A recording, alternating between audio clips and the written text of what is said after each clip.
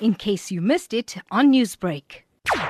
Any drug bust that we hear about is always exciting, no matter what the quantity is. Well, obviously, the bigger the quantity, the better, the more excited we get.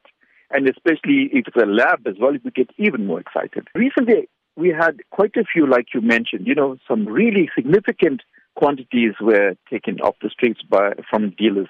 And that was very exciting news. But when we looked at all the arrests, when you go back and try to track them, we find that there are no convictions of these big arrests.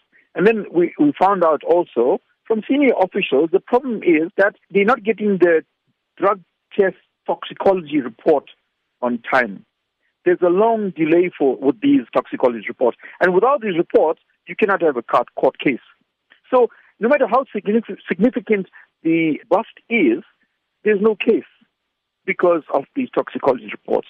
With that said, Mr. Pillay, we have seen a few drug busts in the millions of rands in the recent weeks in KwaZulu-Natal. What would you attribute this to? Do you think it's just a case of good policing work, sloppy drug transportation, or an increase in the demand for the province? I think it's good police work. I really admire this new team that's on board. They're doing some amazing work and they've got to be complimented and patted on the back. Obviously, they're getting good info and these busts are happening. It's sad that it's not coming to fruition where those guys that they arrest are locked up in jail. Mr. Pillay, in your professional opinion, working to rid communities of drugs and keeping children away from them, are you seeing an increase or a decrease in the amount of youth that are getting involved with drugs from the areas that the ADF services? It's consistent. We work on an ongoing basis with the education awareness in schools and so on, but the COVID, that is not happening as we used to, with our smart clubs in schools and so on. We can't do that work, this ongoing prevention and awareness program in school.